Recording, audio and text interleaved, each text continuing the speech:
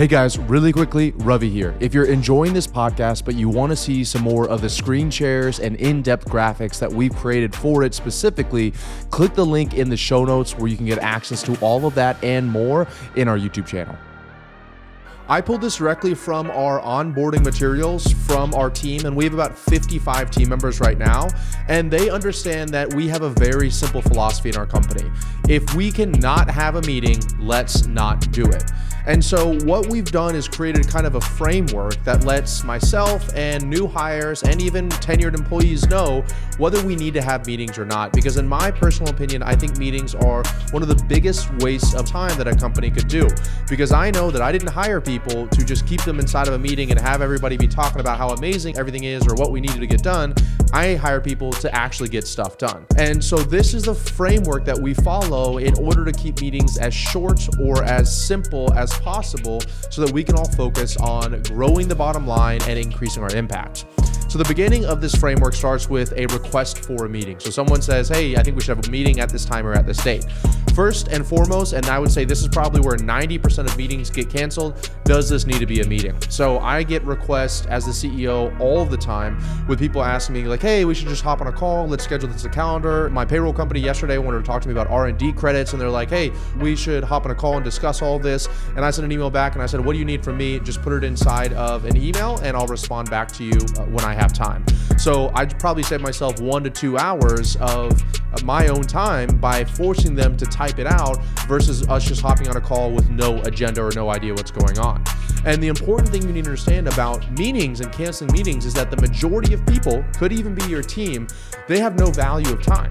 So for you to expect them to value their own time to not schedule a meeting with you unless they thought it was urgent, unless you've trained them like I've trained our team, is a very small chance of happening. Most people just want to waste your time, whether it's intentional or unintentional, because this is a distraction from the fact that they're not getting the actual stuff that needs to get done in order to move the needle forward. I'd say probably 95% of meetings get canceled right at the beginning, because if you ask yourself, does this need to be a meeting with all the tools at your disposal today? You have Slack, you have Loom, Google Documents, you have Asana. It's like, does this even need to be a meeting? We used to have onboarding calls for our company. I removed that because I now have a full end-to-end onboarding guide that I just hired somebody yesterday for, and they said that this is the most extensive onboarding guide they've ever been through, and they had no questions. After going through the entire thing, they had 0 questions. So why would I need to get on a call just to have them tell me that they had no questions, right? So does this need to be a meeting? The first thing is no. Let's say for whatever reason, it does need to be a meeting. The next question is based on the time that they told you, like, hey, I want an hour of your time, I want 45 minutes of your time. The question you need to ask is, does it need to be this long? And this is another really powerful tool. For example, we used to have a few meetings that we had in our company that used to be 2 hours long that I was able to shave down to 45 minutes and then eventually down to 20 minutes. My own personal calendar for the very rare meetings that I get on, I used to have it at 30 minutes. I shaved it down to 20 minutes, and that's been unbelievable as well, because when I shave it down to 20 minutes, I can do 3 meetings in an hour versus 2 meetings. And of course, some people might say, oh, that's not enough time to do this. The best thing that I found is as soon as the meeting starts, hey, Ravi, how are you? I'm good, Bob. How are you? Awesome. Great. I have 20 minutes and I have a hard stop after that because I have another meeting. How can I serve you? Boom. You're just straight to the point and they get whatever they want. And you'd be shocked at how many times I literally end the meeting early because we've gone through everything we need to do in that 20-minute time window. And then I hop into the next meeting after that and the next meeting after that. So for me, in our company, I do all of my meetings on Monday. I don't do any other meetings the rest of the week. So if it doesn't need to be that long, we shorten it and then we move forward, we move down. Does it need to be recurring? So this is another thing that I've noticed. I'll give you a personal example. We used to have a company-wide meeting every single week. So I'd get everybody on a call every single week. And I did it for culture, quote unquote culture. We would get everybody on there and then I would like do a presentation of where we're at in the company, what the numbers are, you know, what the wins are, et cetera, et cetera. And we used to do it weekly. But then I was like, I feel like this is maybe too much getting everybody on this call. So then we did it bi-weekly. And I still was like, I got that time back. I was like, wow, this is nice. Everybody else must feel the same. What if we just did it monthly? And then literally a month ago, I decided, you know what, let's just make it quarterly. And so I changed the entire thing to make it once every quarter. So instead of 12 meetings a year, it's now 4 meetings a year. But even better than that, when I made that decision to make it to a quarterly meeting, the other thing that I did was I changed it from a meeting to a Loom video. Because what did I notice? On that meeting was pretty much me just presenting. I literally have a slideshow presentation of all the wins that we have and lessons and where we're at.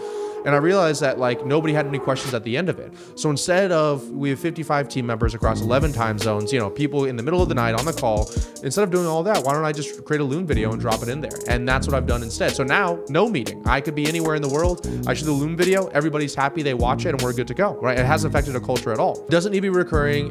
If it does, then make it as infrequent as possible. So always challenge it. Every week I look at my meetings, I see how can I make these less frequent. The next question is, does everybody need to be here? This is another big mistake when it comes to meetings. So I will speak for myself. When I first started hiring a lot of team members, I felt like almost powerful. It was almost for my ego that I would have 40, 50 people on a Zoom call all listening to me talk. And what I realized was that when I would get into a conversation with the team members, that I would maybe need 3 out of the 50 people on that call to have a conversation with. Everybody else was literally just sitting there. Everyone would have their videos on because I wanted to engage meeting. And yet here I was only talking to 3 people out of 50. So the question is, does everybody need to be there? And if the answer is no, then you remove as many unnecessary people as possible. And another great example of this is in the meeting itself. So if we get on a tangent a little bit and we kind of go too deep in one of the department sections because something needs to be filled, I'll just say, hey, why don't we put a pin in this? Let's save it until the very end. And then you and I can talk about this at the end of the meeting and everybody else can move forward. And everybody else loves that because then we can get through everybody's stuff when nobody has to give any other input in 20 minutes. And then I can spend the last 10 minutes with that one person without having everybody that needs to be there. And now I've noticed my team members doing the same thing.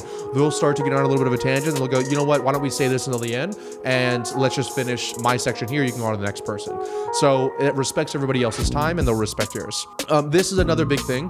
Is there any work or updates that can be given in advance? So that same meeting that I told you guys about a second ago, our team leader meeting, what I do is I have everybody submit in beforehand their numbers for month to date, this month versus month to date last month. And so we can kind of see, are we going up? Are leads, calls, support tickets, satisfaction surveys, anything you can think of, appointments set by appointment setters, is it going up? Is it going down? So we have a numbers channel and they submit a Loom video in and they go through all the numbers. They put those videos in beforehand. They have a max time of 5 minutes that they can put on there. Some of them do 2 minutes. And then I'm able to ask them the questions in that Slack thread. And then sometimes when we get on the meeting, I'm like, I have nothing else for you. And they're like, great. And then they can hop off the meeting. Making people submit information in advance forces them to be condensed with it. And also, for example, if I get somebody to come in and I don't have anything to talk to them about, I can just do them first and then they can get out of there. Because I want people to enjoy their day and enjoy their lives, right? We give the work updates in advance and then finally we schedule it, right? So after all these things have been done, then it'll actually hit our calendar, okay? So this is the overarching concept behind having a meeting framework that will allow you to run an incredibly successful company with just a few meetings a week. If you are an established business owner looking to get back more of your time, I'd invite you to click the link in the description down below where you can learn how we can build for you an end-to-end marketing system that's automated and guaranteed to bring you new high-paying clients on autopilot or your money back. Hey guys, we are hiring. That's right. If you consider yourself to be in the top 1% of talent in your industry, in your market, whether you're a salesperson, you're a marketer, you're a client success manager, you're in tech, you're in operations, whatever the position is, if you think you are the 1% of your entire profession, we would love the opportunity to speak with you and walk you through how we might be able to partner together and you can come help us grow Scaling with Systems while making an amazing living for a remote company that's having a huge impact on thousands of businesses a year. If you want to learn more, just go to scalingwithsystems.com/careers.